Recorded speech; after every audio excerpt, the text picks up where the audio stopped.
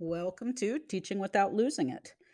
The topic I'd like to discuss today is having a realistic perspective on what is actually expected of you at work. Um, as I mentioned before, I was married to a teacher, and um, he tended to exaggerate how much attention was paid to him at work. Um, so he was an art teacher. And I remember when we went through one of the many seismic shifts in education when, everything changes and now we're doing it this way and everyone better get on board and make sure your teams are writing it in this new format, blah, blah, blah.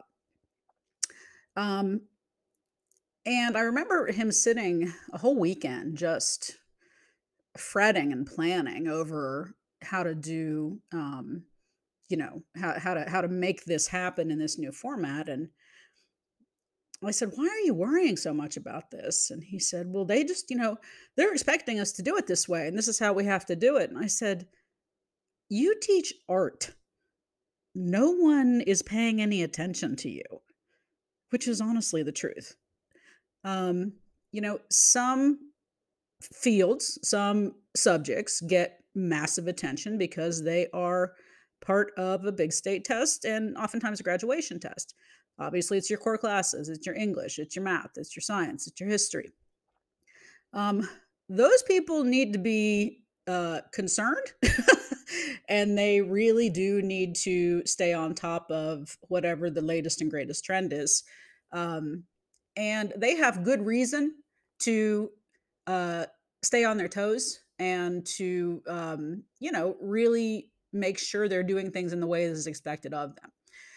If you are not one of those teachers and you do not have a state test that is associated with your subject, then a lot of your stress may very well be self-imposed. Um, I teach foreign language. We have state standards. We do not have a state test or a graduation test that goes along with my curriculum. You know, as foreign language teachers, we're all pretty type A people. If you know the foreign language teachers in your building, you'll probably know that already. We're the teachers' pets. We're the straight A students. We're the ones who are always doing it right. And this isn't because we're following necessarily the most recent guidelines. It's because to simply teach a foreign language, you have to be pretty type A because you're teaching an awful lot of stuff. You're teaching kids something they have no experience with in a lot of cases. And it just naturally lends itself to teaching that type of subject matter to be a detail oriented person.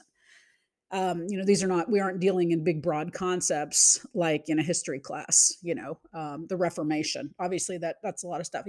We're dealing with accent marks and, things that are very, very specific to the language. So, you know, but nevertheless, even in spite of the type A side of me, I never got too wrapped up in this whole notion of having to do everything just right because I was told to do it this way. Um, there are things that really do affect our jobs, and there are things that really just don't. So get some perspective on where you fall on that spectrum. Again, if you're a math teacher, particularly at the high school level, you're under a spotlight. They're looking at you, they're watching you, they're watching your test scores. They want to get data as often as possible on how your kids are doing. You absolutely need to be on the up and up when it comes to what's happening in this. If you're kind of flying under the radar, like a foreign language teacher, like an art teacher, photography, well, that's art, excuse me for that. I'm talking like ROTC teacher, choir teacher, band teacher.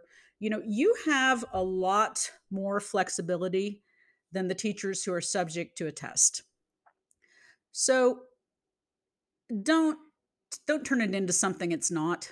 Don't add additional pressure to yourself that isn't really there. Um, again, my ex would do this, and I can't tell you how many times I said, "You are really spinning your wheels for nothing. This is not something that these were not put in place for the art curriculum." You know, these are put in place to get kids to pass tests. That's what they're in place for. Um, they're not in place to make an art teacher, conform to these rigid rules of how things are supposed to be done. And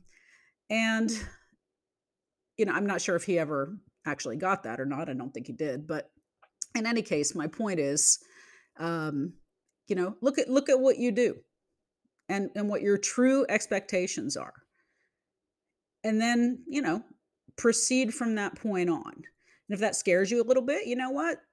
Try this. Relax on a couple of things and see if anyone notices. Give it a couple months, see if anyone notices. And if they don't, then guess what? They're probably not worried about what you're doing in that domain. Now, please don't mistake this episode for me saying you should be lazy. That is absolutely not what I'm saying. You know, there's a difference between really not trying to do your job and trying to earn a paycheck for doing next to nothing, and doing your job well, but not taking on all this additional stuff that's handed down the pike that really just ends up stressing us out and not always making us better teachers. Okay, absolutely do your job with dignity, with integrity.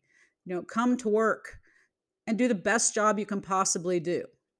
Okay, but understand, but you need to make that decision on what the quote best job looks like based on the actual expectations of you.